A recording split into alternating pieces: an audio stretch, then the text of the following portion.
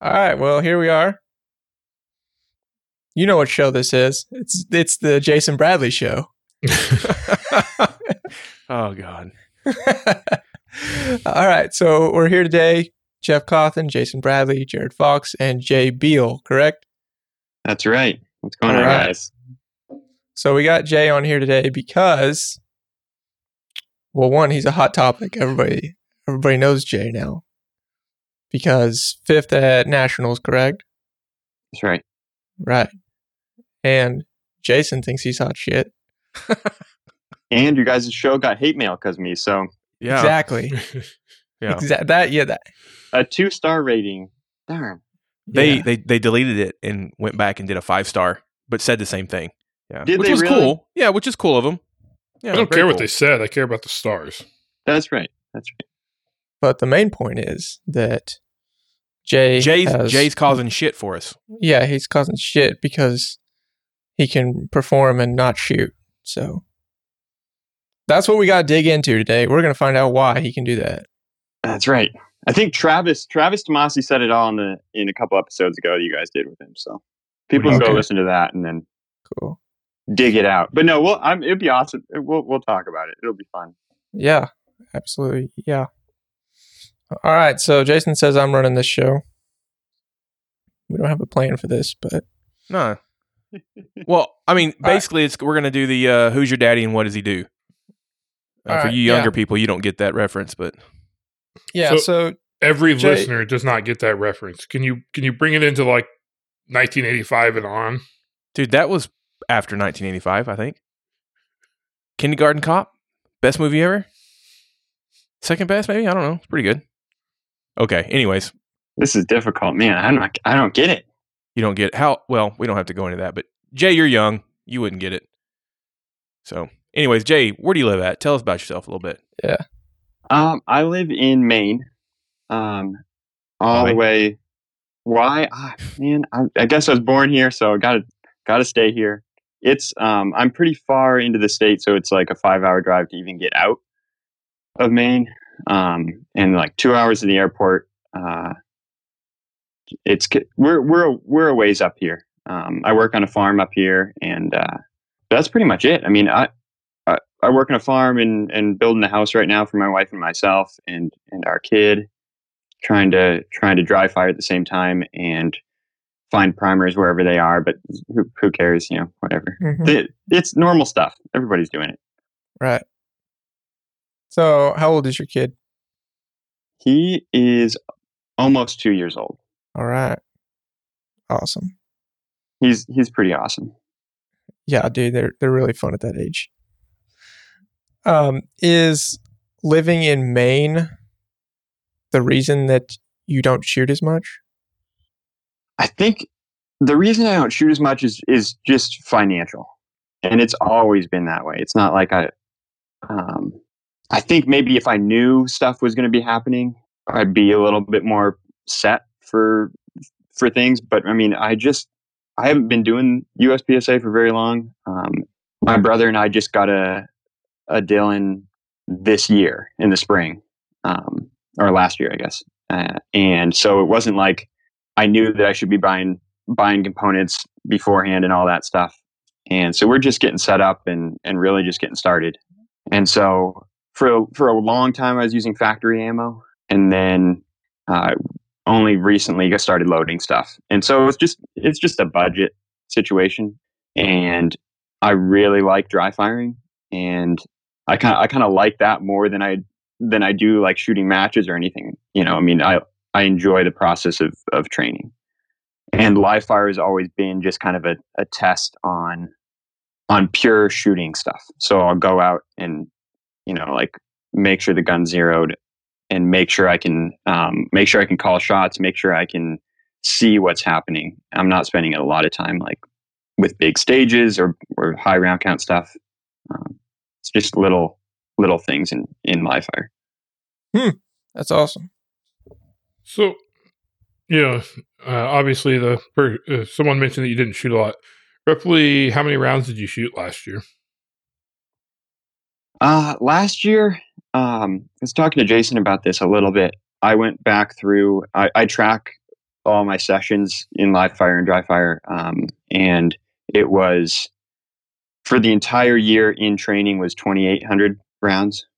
And the number is low, but as far as frequency, it's really high. So when I know there's a match coming up that I want to perform my best at, I'm gonna live fire every day, leading up to that, pretty much every day for a couple months.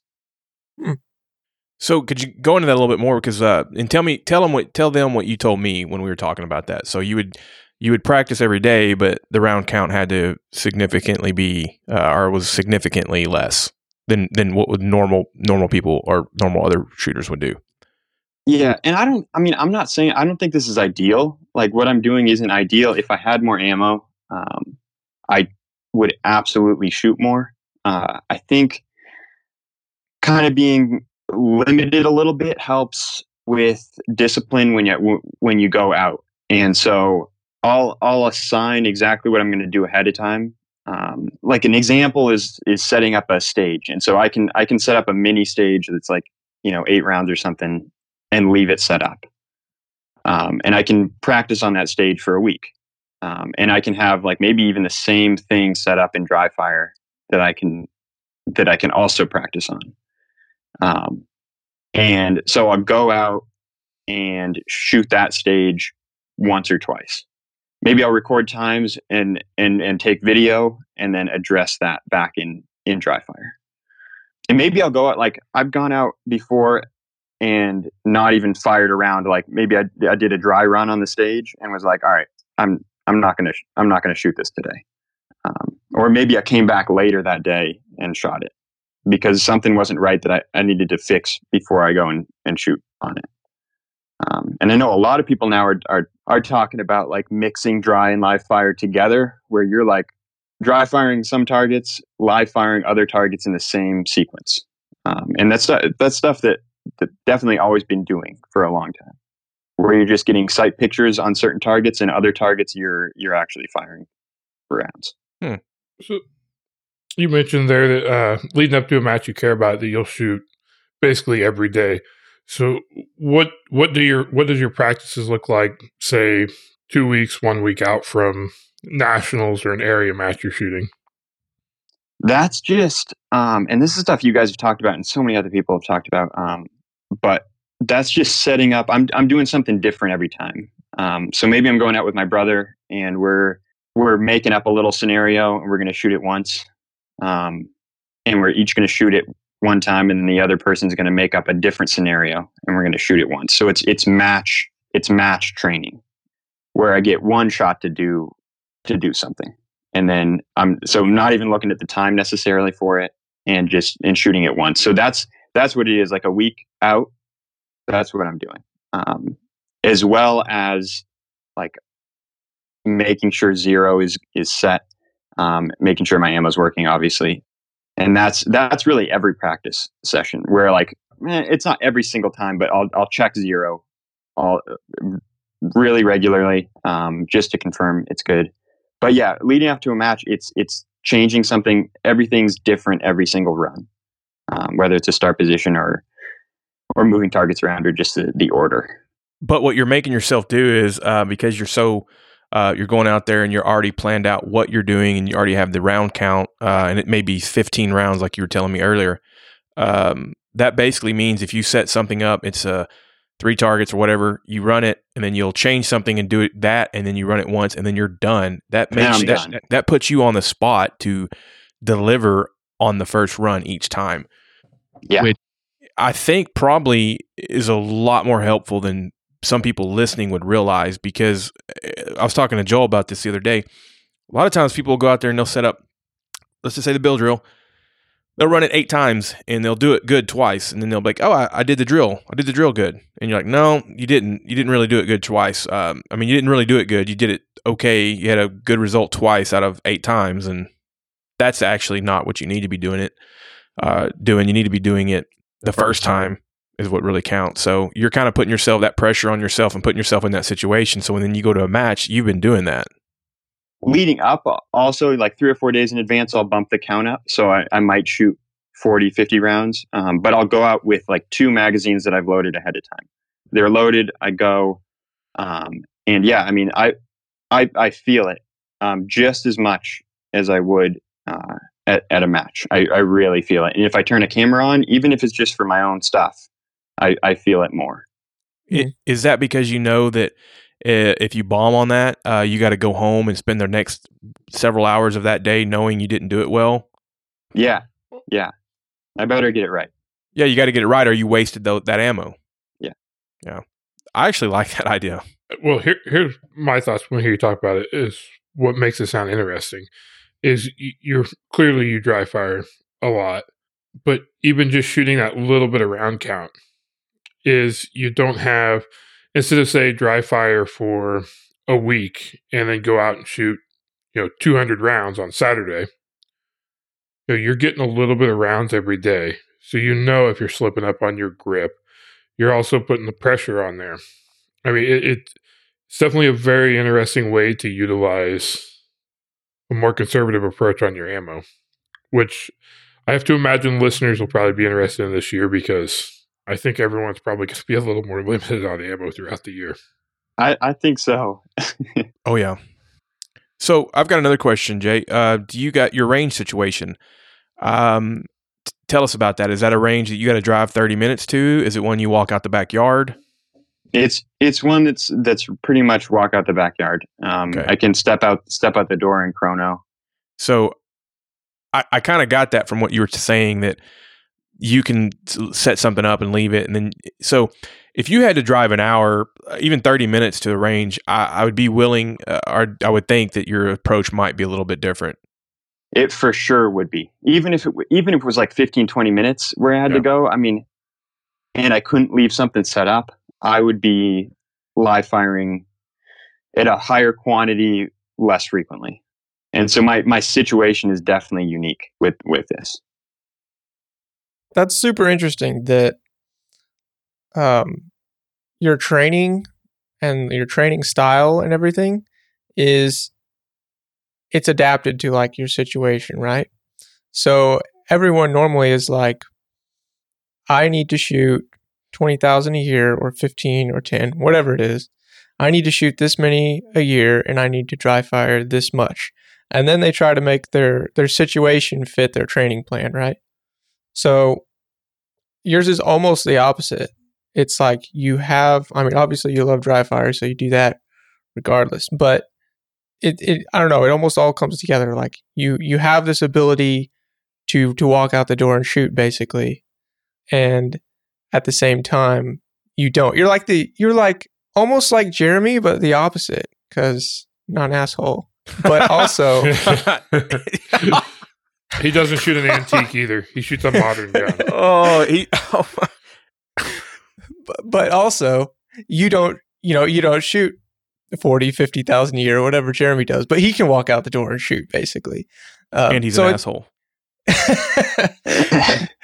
Well, so Jeff, what is you don't shoot a ton either necessarily. Right. So yeah. How close is a range for you?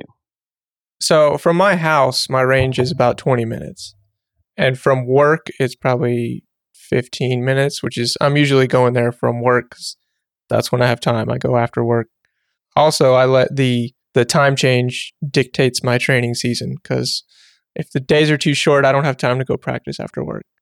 Yeah, so that's one way my environmental and distance to the range and everything is factored into my training plan pretty much. But yours is very interesting that you have the ability to shoot a crazy amount like Jeremy, but you kind of flip the switch. It's like you go out and shoot one mag worth and go home. Yeah, and that's not easy. Sometimes, like at first, when I first started doing it, I couldn't bring other ammo with me because I would shoot it. So I couldn't have like a box of ammo or stuff in the vehicle with me because then I would shoot it. I can now. I have enough discipline to be like, all right, I got my mag, my box of ammo in the truck. Like, if I need to address something later, I'll hit it the next day. But that's not easy. It's not easy to do. And I don't want this to sound like I don't put in effort with the whole thing. Like, yeah, because round count, you can shoot a lot, and there are people who shoot a ton, and they're still kind of struggling with it. Yeah. And so I think I put a ton of effort in, not talking to anybody specifically. I'm talking about people who like in C class, like shot 50,000 rounds and like didn't get any better. Like 50,000 rounds a year, couldn't get any better. And this is somebody who's not dry firing, and they're just going to the range and shooting because they're expending ammunition. And so I'm putting, I have to rely a lot on like the mental side of it. And I think the simplest form of that is to look at my situation as that I have an advantage because of my situation. I'm not at a disadvantage. I have an opportunity to spend time working on different aspects of the game. And I know that that's helped me a lot. And that carries over with everything, you know, anything that comes up that's immediately presented as something that's negative gets a quick switch. And as you get better at it and keep working on it, that negative that comes in automatically gets switched to a positive. And it's not something you could just do right away, but you train it, and there are mental tools you can use to get better at that. And so I spend a lot of time with that. Jay, where do you live at in Maine? It's a small town. It's like Machias area. Okay, is that in the northwest corner, northeast? It's like way east, almost as far east as you can go. Like the Canadian border is right there. Yeah. So the reason why I asked you that is I've never been to Maine. Where you live, is it an hour drive into anywhere near town where you got to go get groceries or something like that? Is it one of them situations? Yeah, it's like 30 minutes into town, or maybe a little bit less. So that's not terribly bad. Okay, but the reason why I was asking that question is because, like, you know, sometimes when you live it like that, you're like, okay, we got to go in, we got to get supplies, and not that you live in the brush country in Alaska, but we got to go in and get some stuff, so we got to make a list. And we don't want to have to get home and have forgotten something and have to turn around. So, you know, we're just going to make this work for us. And it seems like that mentality is kind of what you have with your practice. You're like, I'm going to work on this. So I'm going to practice this. I'm going to visualize this. I'm going to think about this. I'm going to set this up. And then I'm going to go out and do it. I'll probably practice it a couple times until I think I'm ready to run it in live fire. I'll run it in live fire.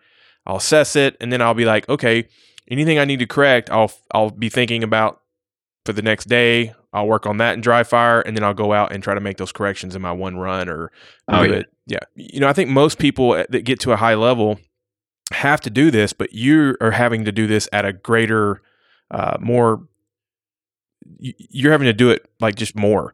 You have to make the time you spend practicing work for you. You have to make it efficient and as efficient as you can. You have to just do everything you can to not waste any of that. And it seems like that's what you're doing. And so you know that. So you're just that much more careful to not waste anything. Whereas like Jared and I may go out and we may just be stupid for 20 minutes and just pop rounds off at a bird, or I mean, not that we shoot birds, but I mean, you know, I'm just trying, I mean, a rock, I mean, just something stupid. Whereas like, you're like, you guys have wasted more ammo than I shoot in a week, you know, in 20 minutes. And so, I mean, it definitely doesn't mean that I haven't done that kind of stuff. Yeah. And it doesn't mean also that like I'll go out and try like force, like I won't care about the target sometimes, and I'll force something to happen, just time wise, and to see what it feels like. And it doesn't mean that it always works out either. You know, you make mistakes and you realize that wasn't helpful. That was a waste of ammo. So that happens. Yeah. But it's like you said. I mean, like you learn something from it. So like, even if you're going out and kind of just shooting to shoot, you're still going to learn something. Some people. Man, I really I liked what you said about people mistaking like your method of not shooting as much for not putting in the effort. I get that sometimes too. Just shooting less, people think you don't put as much effort in, right? Yeah. Or they think you have or you were like born with it, which we can talk about that later at the end. That's always the end of the thing. But I just want to speak on Jeff real quick. Jeff, we say Hey. that about you because we hate you. Right. Gotcha. I mean, that's understandable. But what's interesting is I was talking to a friend who doesn't shoot at all the other day. I was at his house and I just finished shooting a match and I went over to their house and he was like, "Hey, can I see your guns?" He knew I shot a lot. So I was like, "Yeah, let's check them out." So I was showing him my competition guns and everything. And somehow we got on the topic of like how much effort you put in or how much you practice. I think that's what he asked me. He asked me how much I practice. And I was like, "Oh, I don't know. It's like probably 12 to 15,000 rounds a year right now." And his response to that was, "That's interesting that you perceive like the amount of practice by the number of rounds you shoot." He's like, I can't think of another sport where they do something like that." And I was like, dang, that's actually a really good point. It's like that might actually mean nothing. Very good point. That's really interesting. I mean, it seems like that's been a pretty, I mean, like whenever you hear people talking about this, yeah, that's like the currency. It's like, well, how much you shoot. I mean, Eric Raffel, he shoots this much. Yeah. And he'll shoot this much in a practice session. And there's no doubt that that's a factor. It helps to be really, really in tune with the gun from firing live rounds. But it's funny that's like what I guess the standard for other things is like hours, right? Yeah, right. Yeah. Yeah, 6 hours a week or 6 hours a day. I Yeah, mean, you don't it's ask somebody that plays hours. basketball, how much do you practice? And they're like, 300 free throws a day. Right. Yeah. That's what I was exactly. thinking. Yeah. That's that was kind of an eye-opening comment for me. I was like, dang, that's so right. So, Jay, with where you're at in Maine, I'll take it there's probably not a lot of like local matches and stuff near you. We kind of started up a club that's like 45 minutes, an hour away, but that's the closest one. And then the next one from there is a couple hours. And then with being where you're at, is the shooting season pretty short for you as well with weather? It's pretty short. We've got something new, kind of new this year. We're doing an indoor match every month, so that's pretty cool. And so I'll shoot that.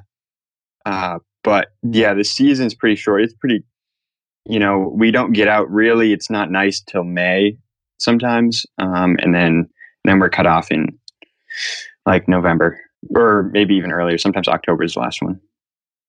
Yeah. So you're not fatigued after you shoot a big match, are you? Because you've been practicing. You'll practice for an hour or two at a time, or 3 hours. Oh yeah. So it's just So it's not like you go out and shoot 150 round match in one day and you're like, oh man, I'm worn out.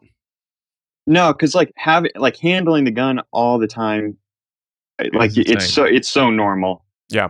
I mean, yeah, like we hurt our hands and stuff, but you can put like tape on and stuff and everything. But I mean, at a big match, no, I won't. That's generally it's pretty light for what's normal on like the amount of gun handling there is. I think I got a little at nationals. I don't have like one of those Lula loaders that people have. Apparently, you're supposed to have one of those. I don't know, but my thumb was definitely getting tired and a little sore. Because I'm like, I've never really loaded this much ammo in such a short amount of time. This is crazy. That's kind of my bad. I need to get a Lula loader or whatever they're called. Yeah, you don't need to get one. Just whenever Bradley's not paying attention next year, just take it out of his bag. All right. Yeah, you can borrow mine next year, but don't give it back to him. So speaking of nationals, so did you shoot? What other matches did you shoot last year? I shot North Carolina. They have a Carolina Classic there, so I flew over there, and then we shot Area 7 up here, and that's it. So wow, 3 matches. I'm gonna guess too for you, being that your local clubs aren't real close.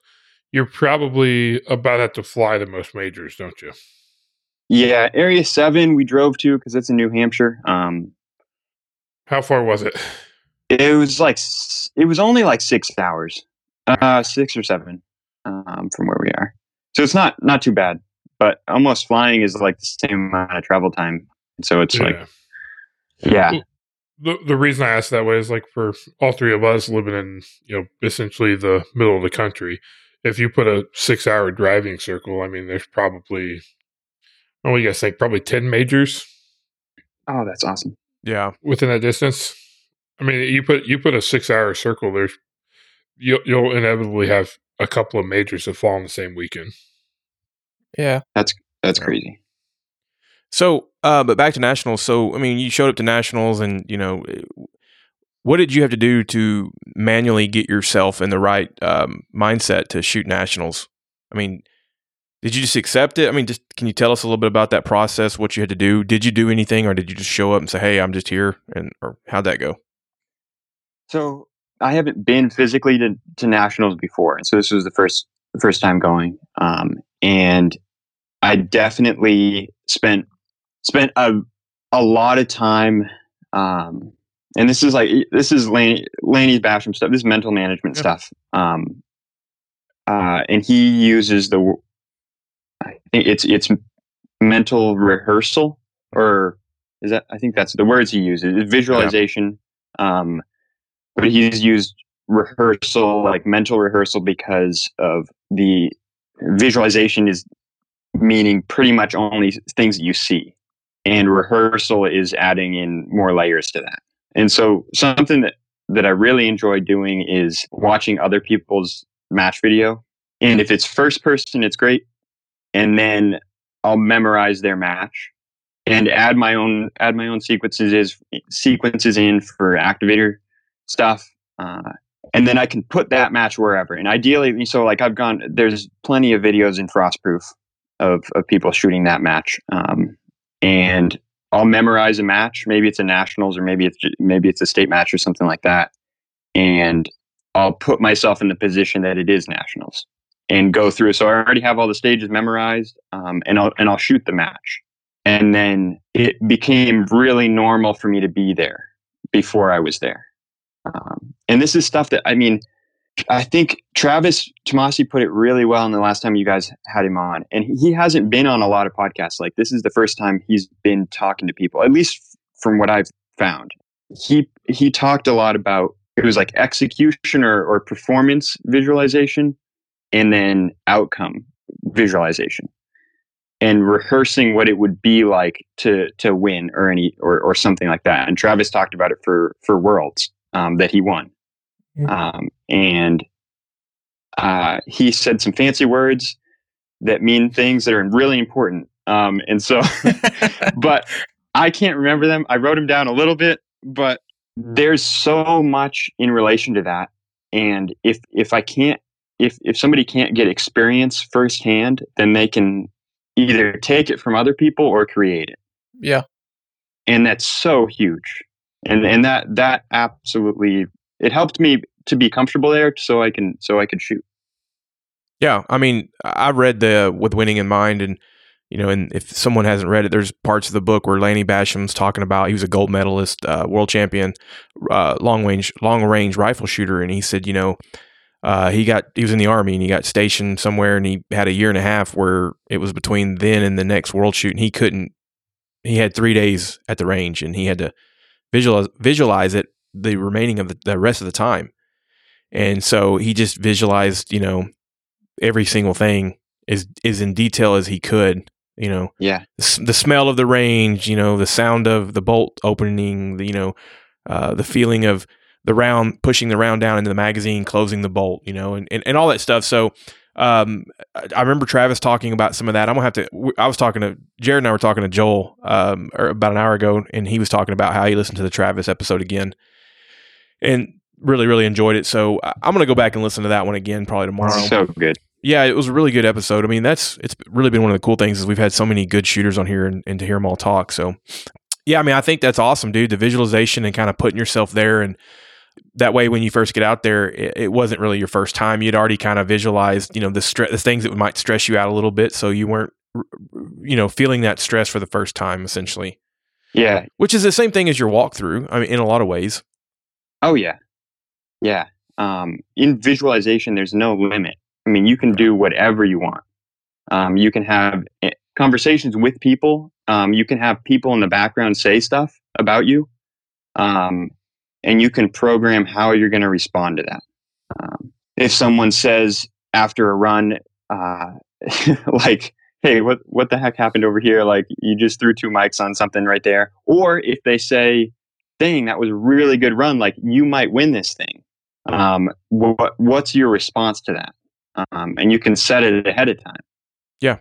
It's so exciting because when you're talking about that stuff, like with Lanny visualizing or rehearsing what it's like to load rounds in the magazine or put the bolt forward. I mean, you get goosebumps thinking about it because it becomes real, and you can do that with anything. And it's it's so cool. And it's so powerful. It is really neat. I've read other books and talked to other people and other businesses, and I mean, you'd be surprised on how many people utilize that technique. I mean, soldiers, they use, they visualize, hey, you're going into this and you're going to have this situation, and they sit there and visualize it and they try to put themselves through it because your brain, it still counts as a rep almost in some ways on certain things. If you visualize yourself drawing the gun and getting a sight picture on a target, that's still it's the next best thing than actually out there doing it.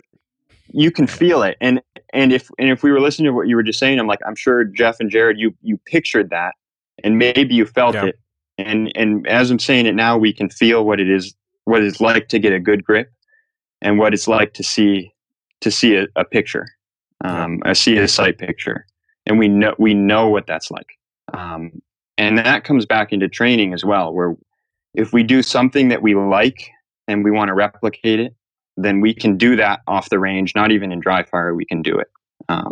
The bill drill thing is a cool example because, like, I've spent a lot of time shooting bill drills as like just a pure shooting thing, and you get a really nice bill drill, and you've got the time down, you got whatever you wanted for points there, and you can recall it, and then you can go back, and in dry fire you can replicate it. And you can replicate that grip or where you were with your weight forward or how you were balanced, kind of the pressure there. The only thing you're not getting is the recoil, but you've already seen that, and you can see it again in rehearsal, in mental rehearsal. You can see that recoil. I don't know. It's really cool. Really exciting about that. I mean, that stuff's awesome. No, dude, that's awesome. I don't think. I haven't heard anybody talk to it to that extent, the extent that you do mental rehearsal and dig into it mentally. That's but I do think there's a lot to that, like you're saying. As I've had people ask me too, like, how do you get decent not shooting as much? And I've definitely not dug into it as much as you have, and I've not even read those books. But some of my responses have been, well, I mean, I sit in an office all day and I think about shooting a lot. So, yeah. You can't turn it off. No, you can't. You can't turn it off. So it's like, it's subconsciously you're doing something and it's working. Yeah, exactly. Yeah. Now, on a lighter note, the one thing I did not rehearse for at Nationals was seeing Jared, Sasquatch. I saw you there. And you're starstruck. Well, thinking about it now, like if I saw, Jason, I was like, if I see Jason there, I'm going to go up and say hi to him. So I did. Yeah. Jeff, you weren't there, but I would have said hi to you. Okay. I was not ready for the size. And this was like a bay away. And I was like, I can't go. If I say something wrong, I might get squashed. I mean, so I apologize for that. I really wish they'd come say hi to you, but I mean, like, I wasn't ready for that. Yeah. You didn't think he was going to be that tall. He's not even that tall. I mean, how tall are you, Jared? 6'4". Yeah, that's not that tall. Jay, you're what? 5'10", 5'11"? I'm like 5'9". 5'9". Okay, I thought you were. Yeah, that's not that tall. I don't know. It must have been like the hype of everybody saying like the size of Jared, your hands. I mean, I don't know. I was too scared. So wow, I don't know. Well, Jared is mean. He really is a mean person. So the hand size thing is legit. Like, see, this is a pint glass. Yeah. Yeah, you should see him hold a coffee mug. It just kind of disappears. I can understand being a little frightened seeing him on the range, though. I mean, it's a little scary seeing those big old hands dragging the ground. Dragging the ground. I mean, First time I ever met Jared, I didn't know who he was. I didn't know he was a grandmaster or nothing like that. He just starts talking, and I'm like, "Who's this idiot?" I mean, it was like Oklahoma section, and he starts. I was talking to, I guess, a mutual friend, and he says something, and I'm like, "Who's that guy?" And I just walked off, and then I realized, and they told me who he was, and then I think he. I don't know if he won, but he was first or second. And then in the next match, I think where I actually met him, he beat me pretty bad. And I was like, he's actually a cool dude. So now he's going to say it. Go ahead and say it, Jared.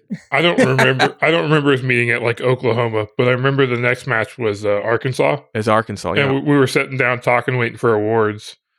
And I actually thought you beat me because I shot pretty poorly. Oh, I knew I didn't beat you. But even a mutual friend said, "Hey, Bradley, how good you shoot?" And I said, "Not good." Yeah.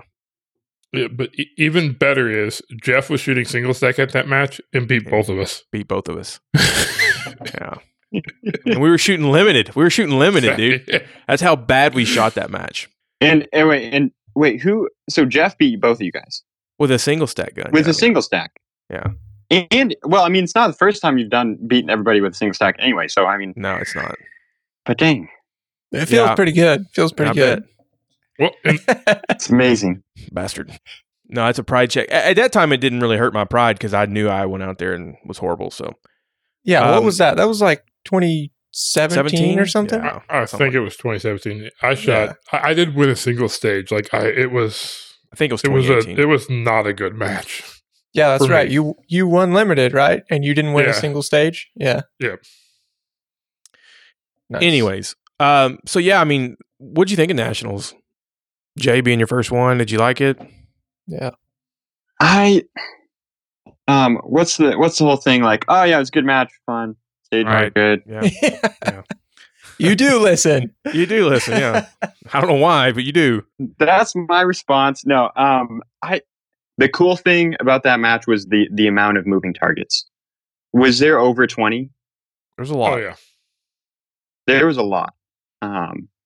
So that was pretty cool to see because we don't see that a lot locally just because stuff is a pain to set up. And so that was really cool to see. And it was really like it adds another layer of challenge to what you decide to do between activating.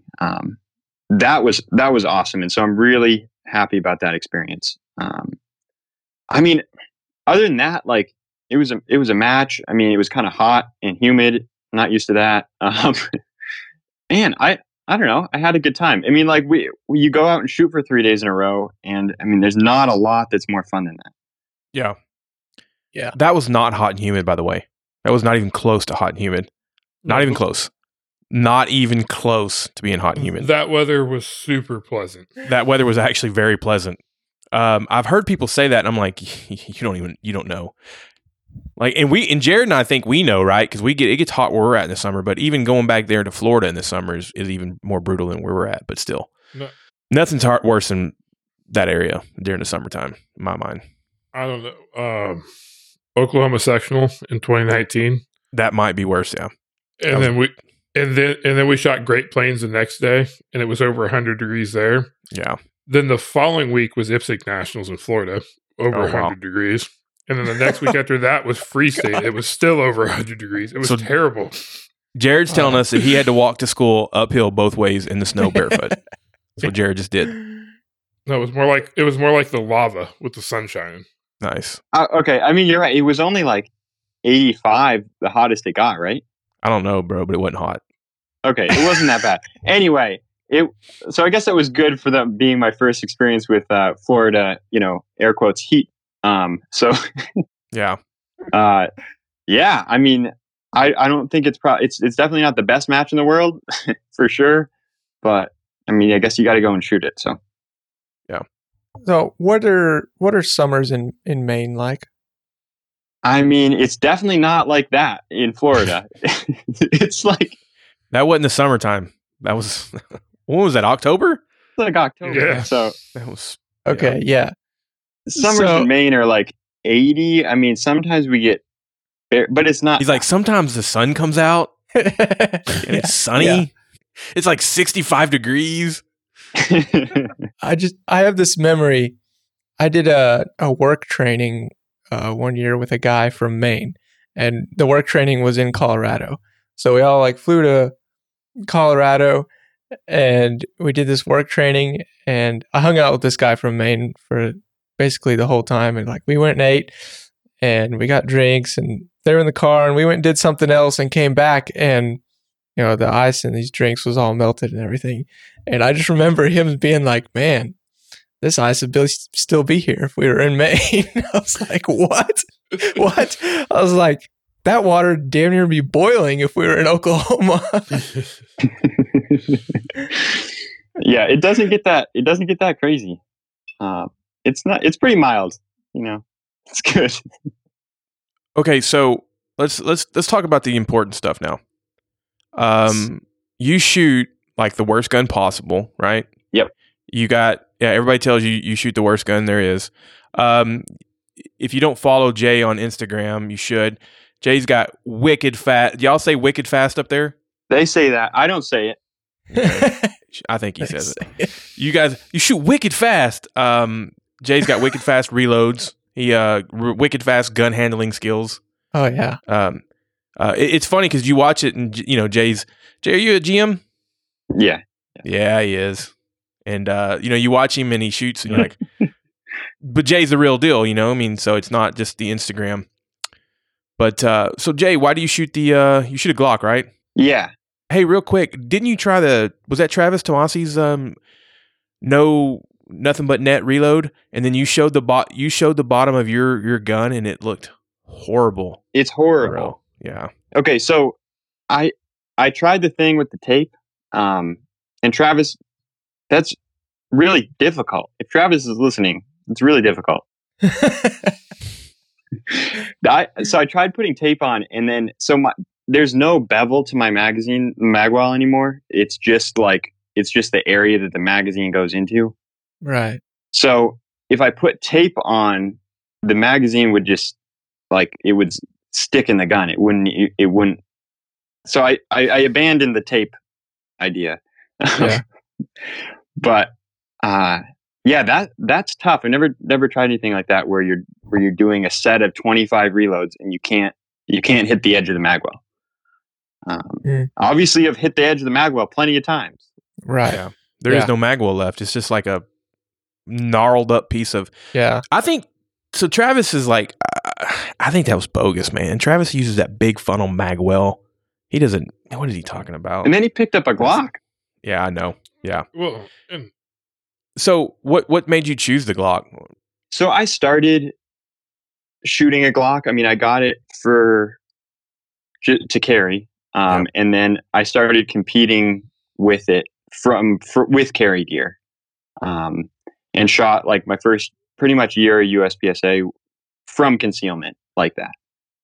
You were that guy. Okay. I was that guy, and it was for Instagram. I mean, it was only for Instagram, because that's what you have to do. Right. But I just didn't want to make a change. I mean, I had the guns. I'm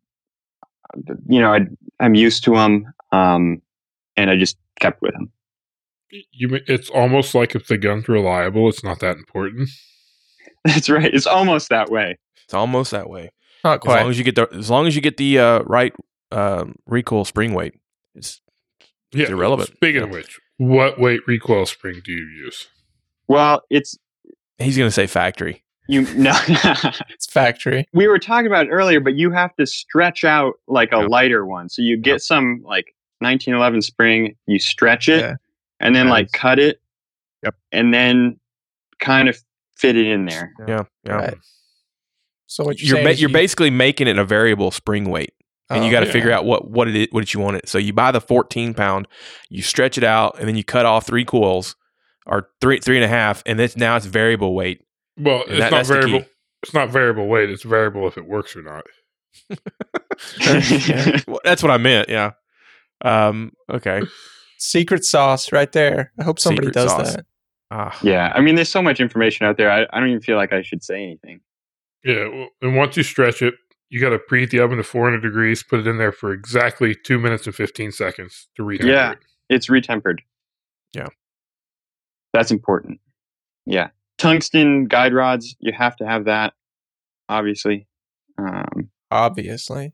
All that stuff. Yeah. I mean, and then the 147 bullet weight, you got to use that. Right. All right. Yeah. Guys, y'all got anything else? Well, the most important question of the podcast. Oh, yeah. Is natural talent a thing? Hold on a second. Before you answer that, Jay, how long have you been shooting USPSA? I shot my first USPSA match in the fall of 2017. And that was from concealment with my carry gear. And then... Were you shooting like IDPA before that or something? Because No, you said it. Okay. I shot one outlaw match that was like USP action pistol. And I thought... So I went... It was like in the spring of... It was like the year before. So like I went and shot that one match, and I thought it was something they only did once a year. I didn't realize they did every month. So I shot that one match and was like, well, I guess it's got to be a whole nother year before I come back and do this. And so, and then I was like, oh, dang. I mean, then nobody told me there was another one the next month. So anyway, yeah, my first match was in fall of 2017, USPSA match. And I drove 3 hours with my brother to it. It's pretty fun.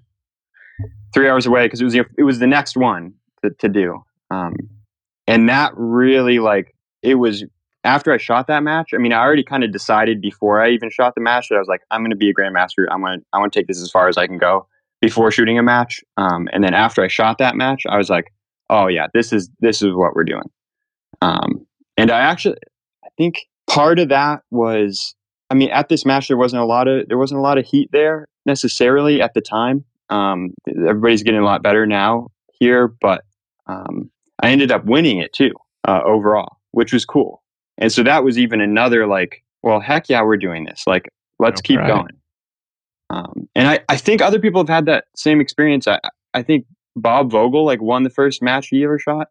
I'm not saying this to brag, but I'm saying it's like it makes you super excited if you go out and you like do decent. I mean, yeah, there's like a B class guy there that you beat, but still. No, I won the first match I ever shot. So yeah, I know what you're talking about. Yeah. I bet it was 3 years in before I won a match. Now this was a monthly match. I mean, this wasn't the one for me.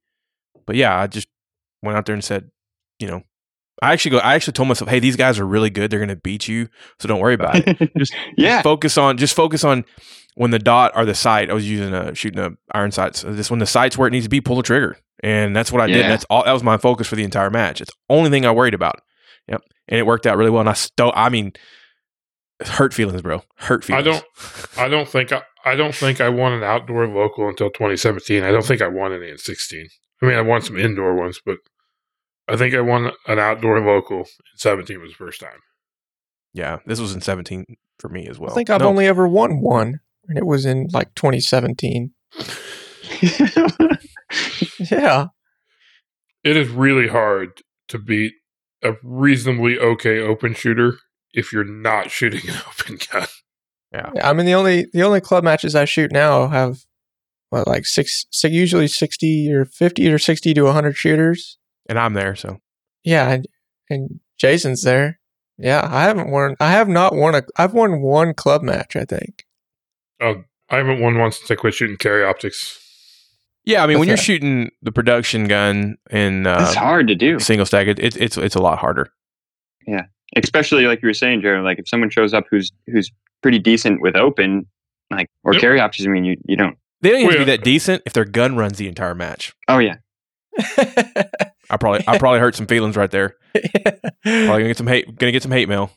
We do have a lot of good local shooters too, shooting high cap divisions. I mean, there's several guys that have gotten quite a bit better at like limited. There's several master class open guys, match shooting carry optics now. It's tough to win locals.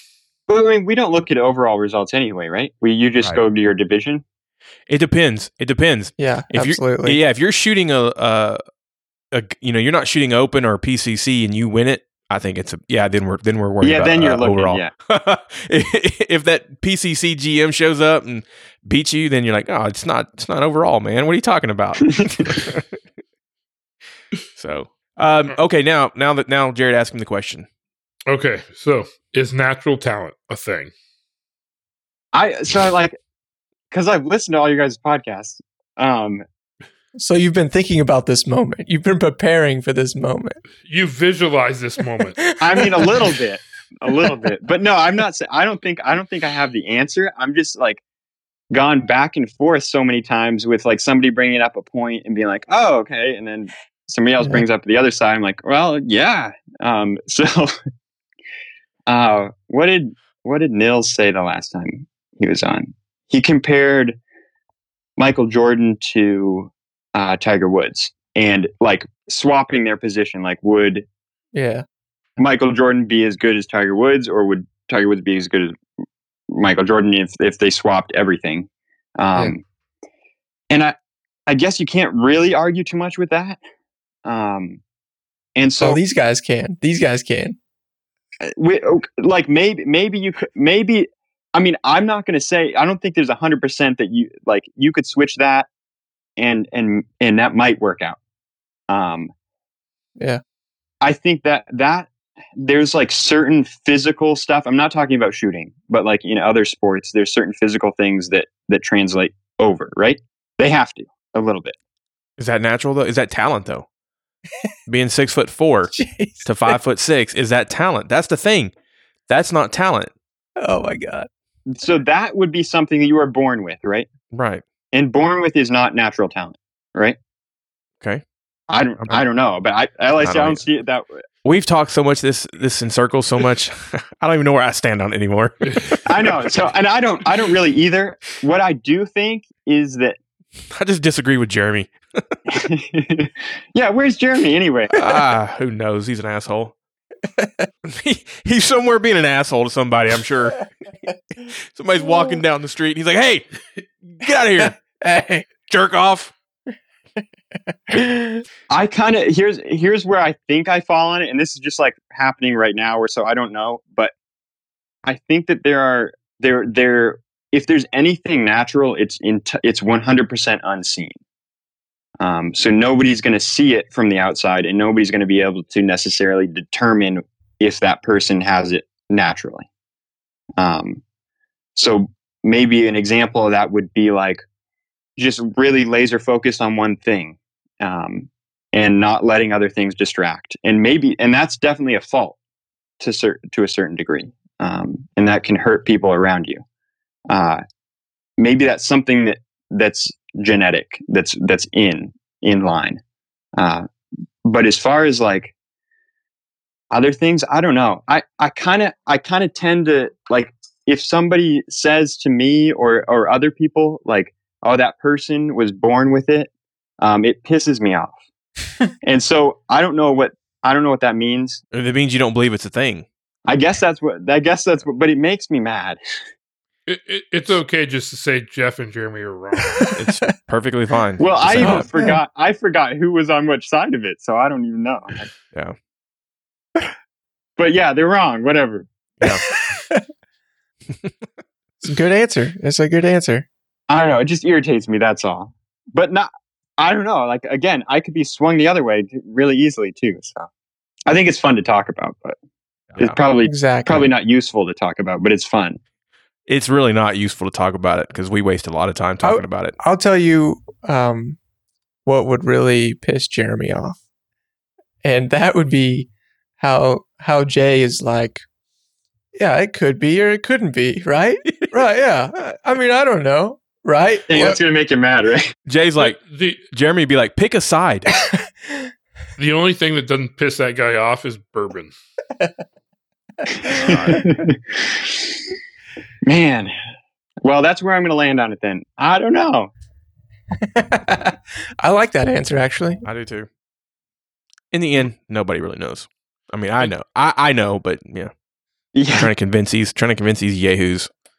But I mean, if somebody like tells Rob Latham that or whatever, like, and really like, geez, Rob, you're just born with it. He might get irritated. he might get mad. He might not, but he might get a little mad. I really think anyone that is at that level, any champion in any sport, if you said that to them, they're going to be like, "You're an idiot. Get out of here." Yeah. Like, oh, yeah. But that's where these guys go, we're not saying that they come out, because we had an episode of early ones that was called We're All the Same When It Come Out to Shoot. Do you remember that one, Jeff? We're all the same when we come out to shoot. And these guys would go, well, we're not saying that like they're just going to, without practice, grow up and be like national champions. And listen to his mocking voice. Pretty good. Yeah. We're not saying that. But yeah, I don't think anybody that's at the top of anything is going to think anything was natural. Yeah, I don't know. I mean, I don't know. Hard. I mean, it was a little tough to kind of get Nils, like what his read was on it with himself. Like, I wasn't sure if Nils thought that he himself had something that helped with it. I don't know. I mean, I'd have to re-listen to that or ask him. Yeah, but is it important enough to ask somebody? Maybe not. I don't know. Yeah, I kind of wanted to quit asking the question, but because your guests keep on bringing it up. Yeah, it's important enough to ask every person. Okay, Jason? All right. Yeah. Because some guys they don't even believe in it. They're just whatever. That's how you sound, dude. You got to do a whole podcast with that voice. That'd be really good. Yeah. Yes. Look, I'm not saying they just come out of the shoot. I mean, you're just gonna. That's how. Jared, so good. You couldn't tell who that was. You thought that was Jeff and Jeremy talking, didn't you? Yeah, I thought it was both of them talking at the same time, discussing their antique firearms and 8-round mags. Hey, my God. 2 World Wars. Boomer. All right. That's probably a good time to end it. That was good. Awesome. Hold on. Jay, where can people find you on Instagram? What's your Instagram name? That's not important. We don't do everything just for Instagram. Well, some people might be curious to check you out. If you just search Jay Beal, it'll pop up. I think it's J Clay 94 or something like that. We need to talk here on the next episode about how Instagram's ruining the sport. Yeah, that'd be a good episode. Or it's ruining practical shooting. Yeah. Jay, what were you going to ask? You had a question? So I have a question, and then I have a compliment for everybody. But I'm gonna do the question first, and don't spend a whole bunch of time on it. I don't know how long we've been going, but I'm in the process of trying to figure out how to transition the gun a little better, and I'm curious from like each one of you guys, because I'm watching your videos, like paying attention to this stuff. Like you guys transition, like Jared, you two. I'm not leaving you out on this because like you're freaking good. That's what I'm saying. Like what if you had to break it down or explain to somebody, particular to me because I'm being selfish right now. So not if you're explaining generally, like it doesn't have to make sense to anybody else. Yeah. But like if you're gonna break down and explain transitioning the gun from target to target, particularly on maybe a wider transition, not targets that are just stacked right next to each other. What does that sound like to you guys? Or what is it, if you're going to put it in words, which again is really difficult, what is that? Okay, so I'm going to assume by sound, you don't mean like make a pew pew sound, but no, we want to hear it.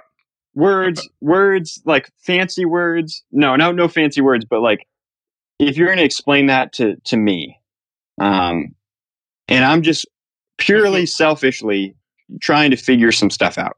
Personally, transitions are something that I'm still always working on.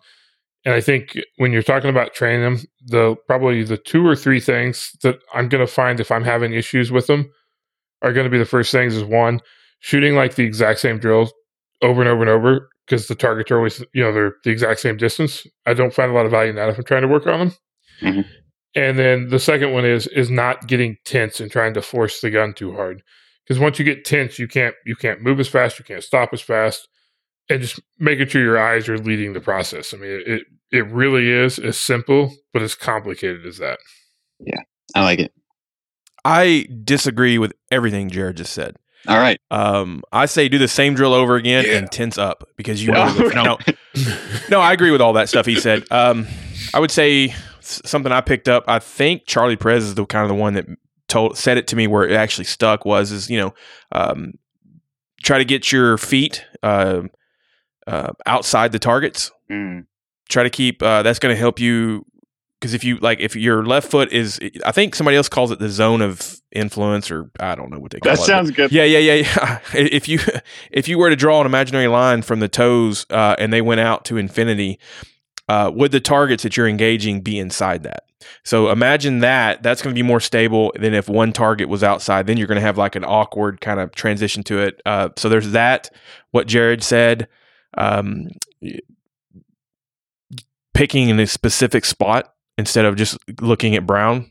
I'll think of probably a few other things, but it's like Jared said, it's that easy, but it's that complicated. And it's like anything else, man. If somebody was saying, hey, Jay, I line the sights up on the exact spot I want to hit, but the bullet never ends up there. And you're like, well, you're doing something from the time you line the sight up to the time the bullet leaves that's affecting that.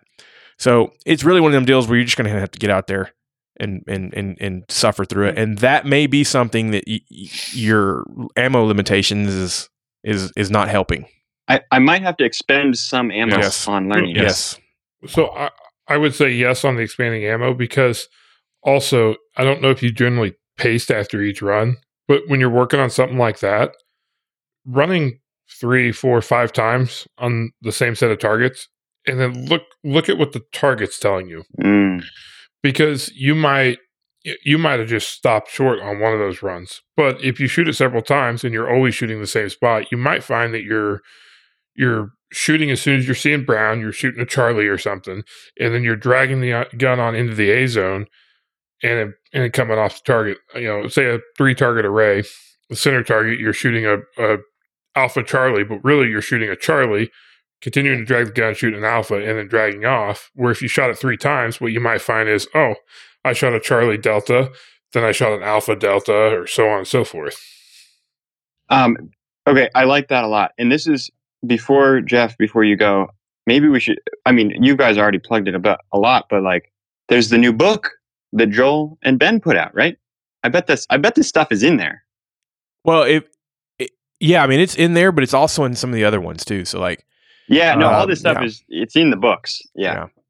Joel has a good video from the Practical Shooting Training Group Summit. I think it's on either his Instagram or his YouTube that's available to find on a transition drill. Yeah, I think I've seen it. No, there's good stuff out there. I'm just sometimes you hear something or you read something, and so I'm looking to I'm being entirely selfish and you're trying to find a eureka moment. No, that's good. Yeah. So what do you got, Jeff? Better be good. Okay, so your question was specifically on wide transitions, right? Yeah, wider transition. Oh, I want to add one more thing. I want to be selfish. Sorry, Jeff. I want to interrupt him. On wider transitions, well, I can't give this away. I feel like this is a technique that somebody actually... Yeah, I can't give that away for free. Sorry. It's okay. I'm sorry.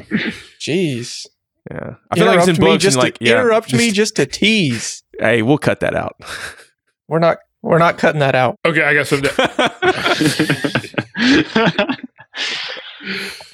Okay, so... All right, I got this other thing I want to talk about. Just like... Shut up, Jason. Calm down, Jeff. All right, so I'm just going to describe like my setup for a wide transition.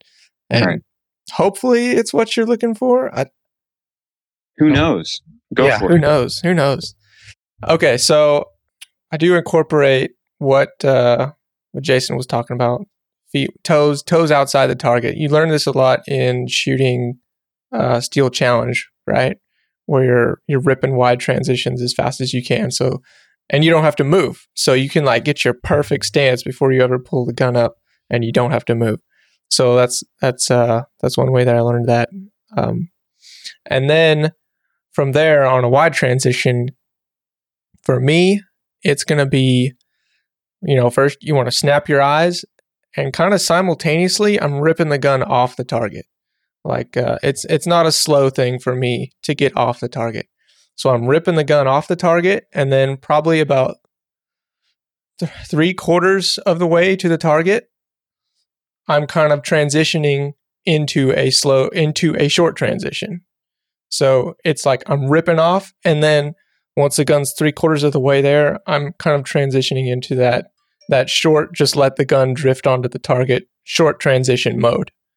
That's my wide transition technique. I haven't heard the words "rip the gun off the target" before.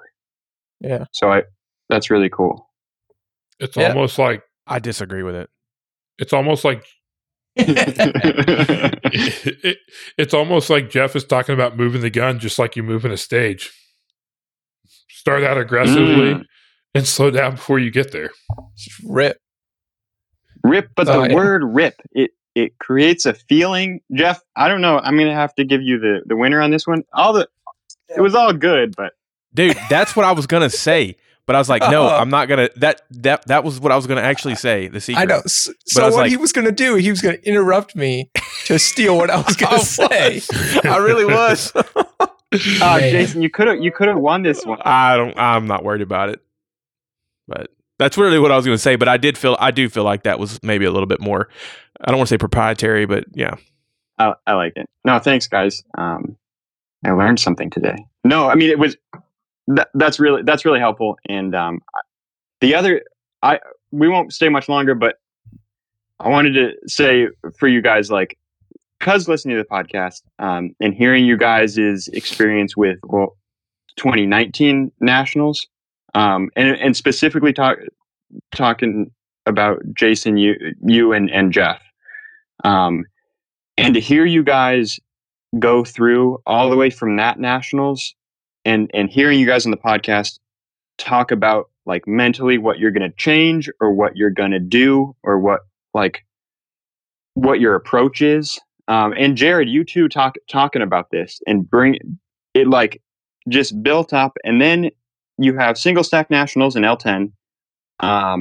And Jeff, like what I'm saying is I was like total fan, like I'm refreshing scores like everybody does that pays attention to the sport. But I was like, yes. Yeah. And then I was not refreshing scores for Carry Optics, but at the end of the match, when people were going around telling me what the scores were, I pulled them up then and I was like, yes, Jason. And I went and found you. But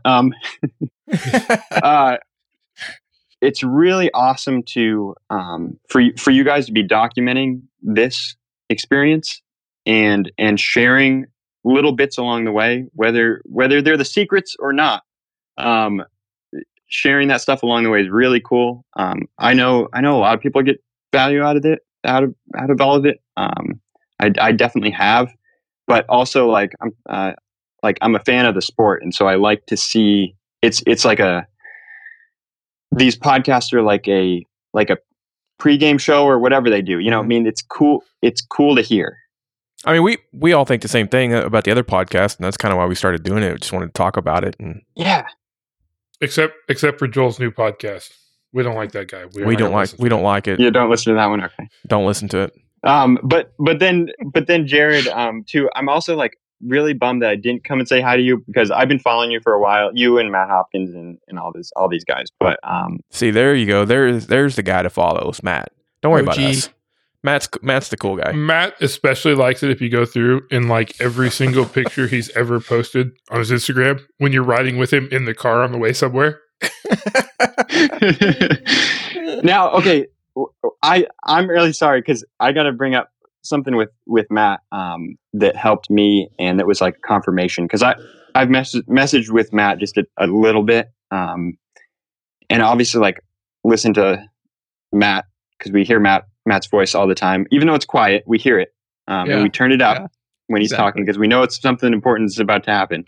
It's worth turning up, right? It's worth turning up. And he talked about really briefly a revisualization of a stage that you just shot.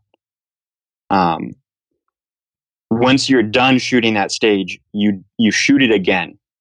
I think I remember that. That was a while back though, wasn't it? It was a while back. And that's something that Lanny Basham teaches, and Matt's taken courses with him.